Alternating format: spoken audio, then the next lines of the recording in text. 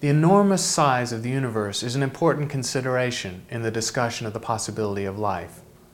The typical distance between stars near the Sun is a couple of light years. The size of the Milky Way, a typical galaxy, is a few tens of thousands of light years.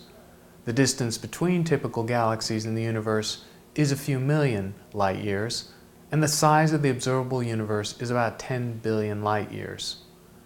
In our consideration of life, we have to understand the nature of time and space implied by the vastness of the universe. The distance between stars is too far for direct exploration by any space probe that we've developed so far.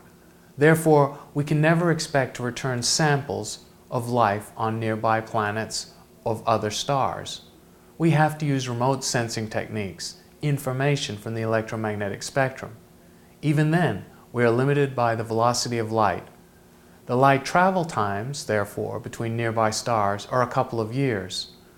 The light travel time across the Milky Way is tens of thousands of years, and it would take twice that amount for a return signal to be communicated, say, between civilizations.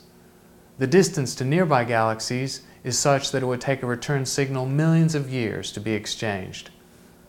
Most distances and discussions in the subject of life in the universe involve only the Milky Way, but whatever we conclude about the Milky Way, we must multiply up the possibilities by a factor of 50 billion, representing the totality of galaxies and stars in the universe.